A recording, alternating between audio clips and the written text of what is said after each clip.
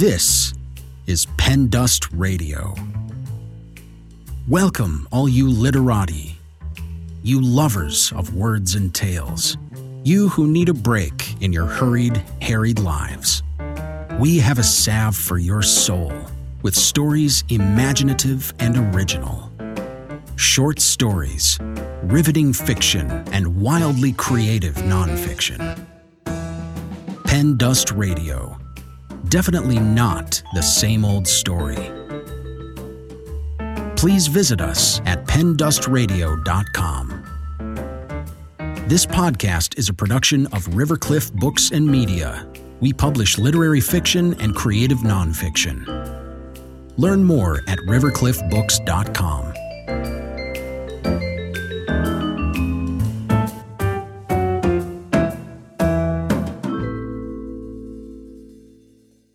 In this short story, Francis Duffy's main character reflects on a boyhood steeped in dogma, patriarchy, and racism. His alcoholic father is often absent, and his admiration is for his lioness of a mother who never missed work and put 3 kids through parochial schools, before welfare, Ms. Magazine, and Me Too. A Yank, Francis Duffy lived abroad for decades. His initial journey was required, war, but thereafter he went willingly. He returned to the homeland for college, LA and San Francisco, and later grad school, UT Austin, then a fellowship at Hawaii's East-West Center, where Obama's parents met. Then he was gone again.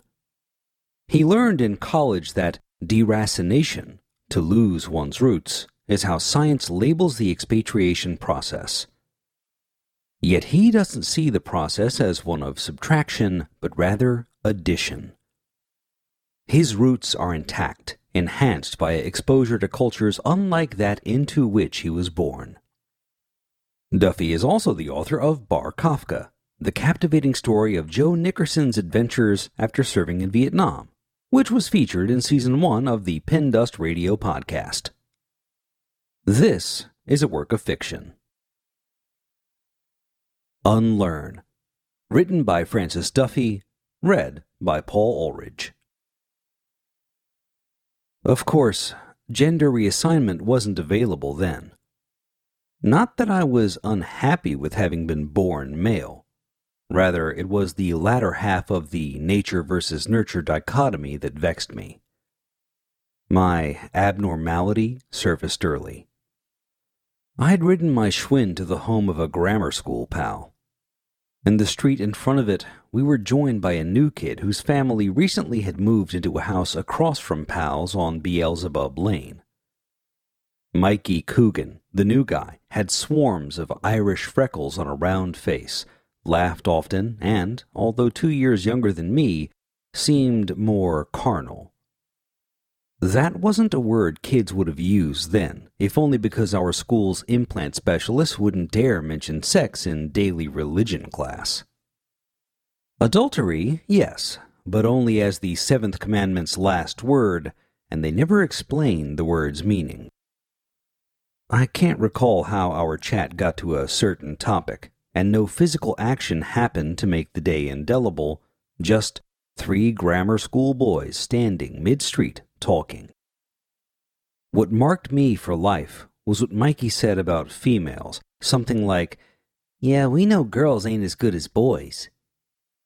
He said it with emphasis and a Cheshire cat grin, nudging us to agree by grinning with him. My earliest recollection of peer pressure. I did grin, yet owing to my having a no-account father, no brothers, 2 older sisters, and a stalwart, working mom, I'd assumed Mikey meant the exact opposite. That is, most adult males are, for reasons I hadn't yet fathomed, dickheads, liars, boozers, fools, and thoroughly unreliable, like Dad. I had assumed such was the norm, and that Mikey was ratifying my assumption, albeit via irony by declaring the opposite, which was why he grinned. Until then, I thought normal families were run by moms who got scant help from a spouse and no help from clergy, lawyers, police, or in-laws. I hadn't yet realized that, although born to a matriarchy, since first grade, I'd entered patriarchy, aka society. But of course, kids then didn't use words like matriarchy or patriarchy. The best I could do was wonder to myself, who died and left guys in charge of everything?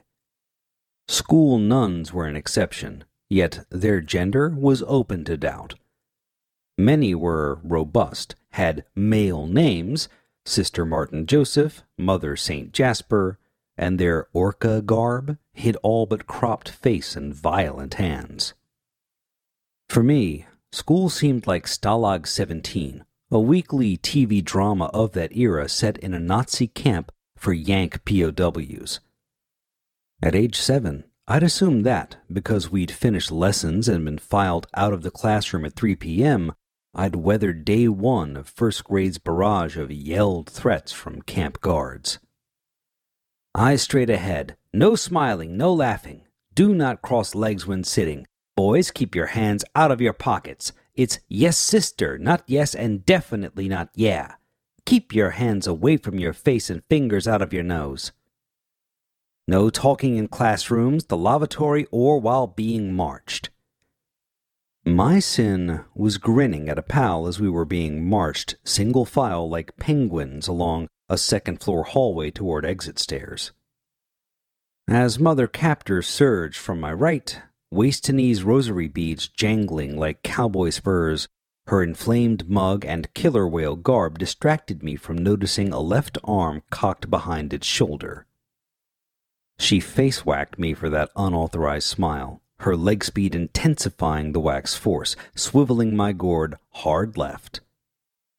It had knocked me out of file, so she yanked me back via my necktie. Welcome to patriarchy, bro, enforced by burly females, no less. An obedient son, I'd never before been hit, but didn't cry, and not from courage. I'd primal sensed from Mother Captor's taught body lingo, fists on hips, inches away, glaring down at me, that tears would earn me another whack. Eyes lowered, I stood silent as she admired her handiwork, which tattooed my cherubic mug from earlobe to chin. Using virgin flesh as a blackboard, Mother had highlighted the day's message: obey or get thumped. Such is how it works in Plato's cave. Captors stun captives via a few public object lessons so they need not waste time thumping Gaul individually. A dozen years later, I'd see the same efficiency on the Marines recruitment depot, the uber macho Paris Island. Fish plus dynamite equals belly-up submission. Systemic violence, to make minds malleable for dogma implantation. It would take years, decades actually, for me to realize that patriarchy rules all societies. Not so in my nuclear family. Our rented flat was a short walk catty-corner from St. Paul's Grammar School, so when I got home after day 1 of first grade with my right cheek still glowing, I asked, "Mom, are you sure nuns are girls?" She'd taken off from her 6-day-a-week waitress job to walk me to school and to be there when I got home. As Dad well knew, Mom's Irish temper was best avoided. Before returning from a weeks-long binge, after blowing stay-gone money at bars and horse race tracks, he'd call at the downtown Camden restaurant where she worked to gauge Mom's ire. She hit the roof on seeing my glowing right cheek. Mom immediately took me and my 2 sisters to the school's admin office and warned Mother Captor that if she ever touched any of us again, she would return and, quote, beat your virgin ass. Dad was a barfly, but Mom was our lioness. I had thought that early teens days with Mikey Coogan was my first taste of patriarchy. But no, come to think of it, I take that back. Describing it made me realize I'd been peer pressured even earlier, if you allow that Dad was my peer and that we're both males. It happened when I was in second grade while readying for school one morning. More dogma implant. "Shit," Dad said with malice. I was 9 years old, standing bent at the waist near our 2-bedroom flat's front window, sorting stuff in my school bag. My 2 sisters and I will soon cross Craven Avenue to begin our week at St. Paul's. Mom is in the kitchen making breakfast and our brown bag lunches simultaneously. Later, she'll vacuum while doing laundry, then bust to her waitress job in downtown Camden. Dad drives a lunch wagon to construction sites when not jobless or gone on weeks-long binges. 6 feet and lean, he stands before the black and white TV that had entered our lives the year before. A news station airs film of a black minister being interviewed. He'd led a Sunday march against a southern city where blacks are denied service at a downtown department store's lunch counter, restrooms, fitting rooms, and drinking fountains. Dad didn't like the sound of M.L. King.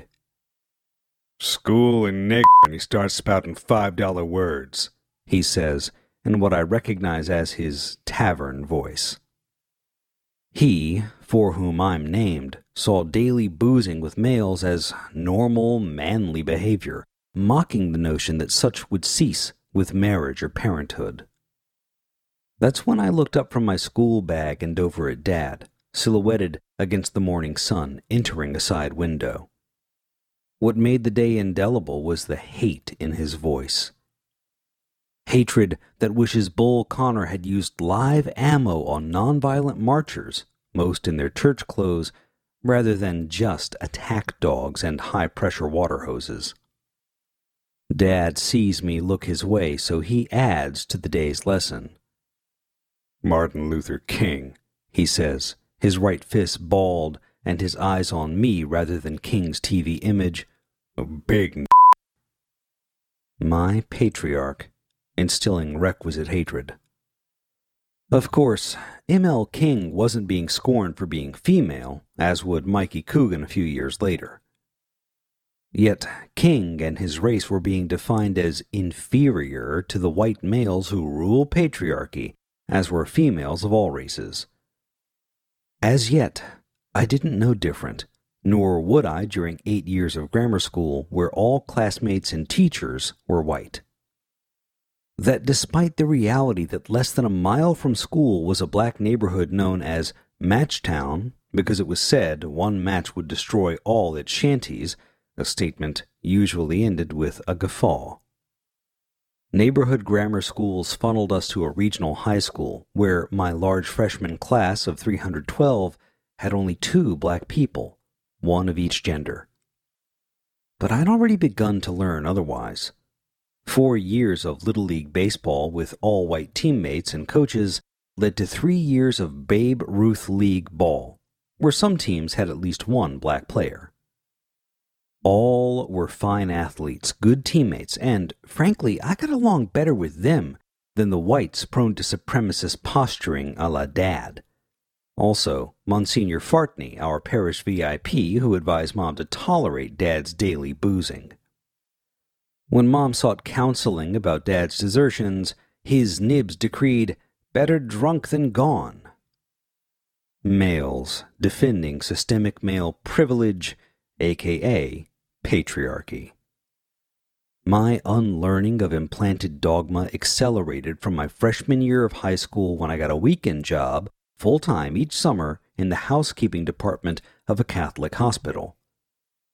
Many black co-workers, plus recent immigrants from Italy, Poland, and Ireland. Only 2 whites on the hospital softball team, which I enjoyed more than years of whites-only Little League. I thrived amid the mix of people who could laugh at themselves more noticeably than did males of my race and nationality. In daily dogma class, nuns hardly mentioned marriage, except to inform us that they themselves were wed to Jesus. Some seemed dismissive of lay females wed to mere males, and the carnality required to procreate. They'd wince as though sniffing Limburger cheese when we recited, "Thou shalt not commit adultery."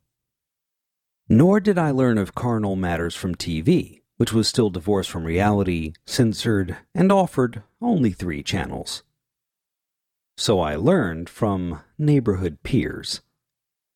My town's farmer's mart was a very long, prefab 1-story building with 2 aisles on either side of a center section. Visitors strolled past dozens of stalls where vendors sold farm produce, hardware, and housewares. In the middle, between those 2 aisles, vendors sold eats and cold drinks. As kids, we rode our bikes everywhere, so 5 miles each way to the mart was an adventure. On a summer day less than a year after Coogan's remark about girls being inferior, I biked along the side of Route 130 to the farmer's mart with him and 2 other boys.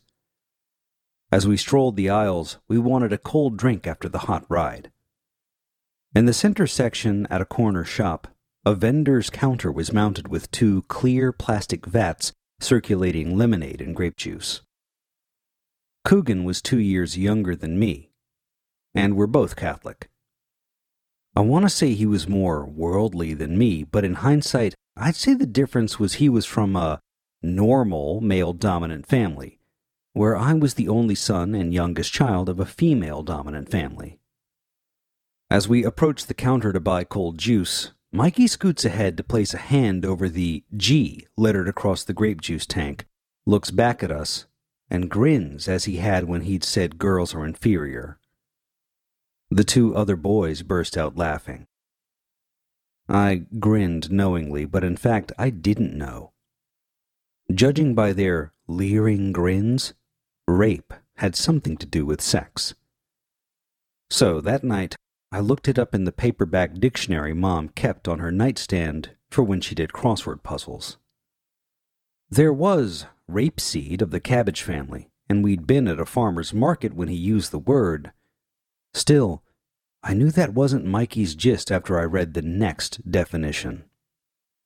Through a dozen years of daily catechism class, students couldn't ask questions.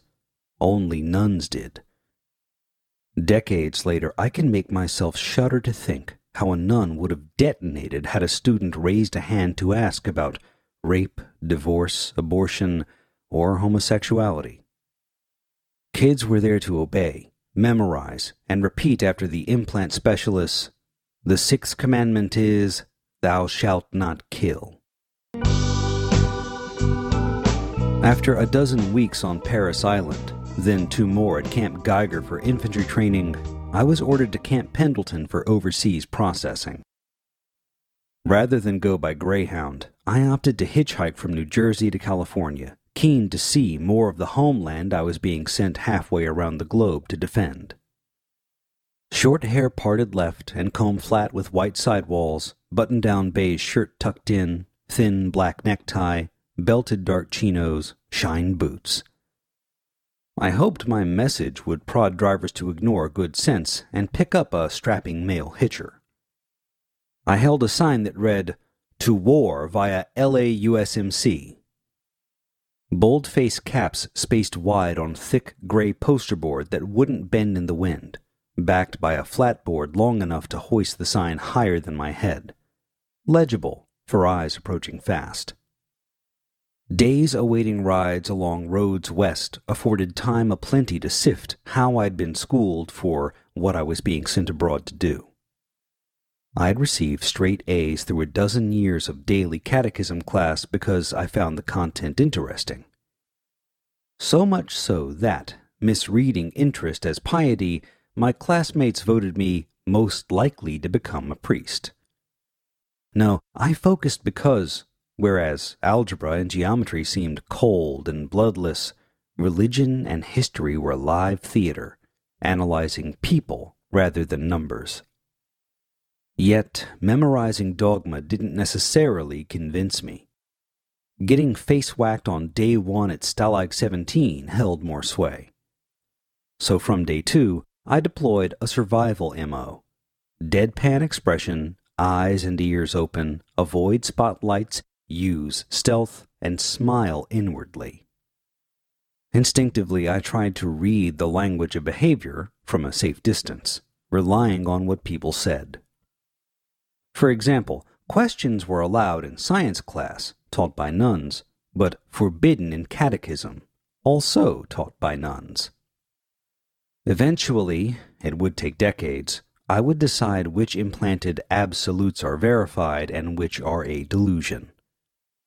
Once war had extracted me from the Platonic cave in which I'd been born, all truths could be questioned. Starting with bedrock misogyny. God the Father and God the Son, yet no God the Mother and God the Daughter. Does not Genesis codify patriarchy, chapter 2, verse 7, and gender inequality, chapter 2, verses 18 to 22? Why, after 2,000 years, are women deemed unfit for holy orders? I knew better. Mom never missed work, putting 3 kids through parochial schools despite a thieving husband and merciless clergy. Before welfare. Before Ms. Magazine. Before Title IX. Before Me Too. But for her, my sisters and I would have been orphaned and separated. Meanwhile, Dad was most at home in dingy bars, bitter places brought from Ireland for the low end of the working class, where barflies gather to boast of how they've scammed wives, employers, and other oppressors. He excelled at mocking others, a tavern-learned skill he'd bring home with the stink of beer, ashtrays, and urinals. A World War II draft dodger, he'd boast, "Only dummies get drafted, and the dumbest of all enlist." Age 20 and off to war, I'd yet to meet a man the equal of Mom. This story is copyright 2021 by Francis Duffy. This recording is copyright 2022 by Rivercliff Books and Media. All rights reserved. Thanks for listening to this episode of Pen Dust Radio. For more information or to submit your writing to the podcast, please visit pendustradio.com. This podcast is a production of Rivercliff Books and Media. Learn more at rivercliffbooks.com. The story featured in this episode is a work of fiction.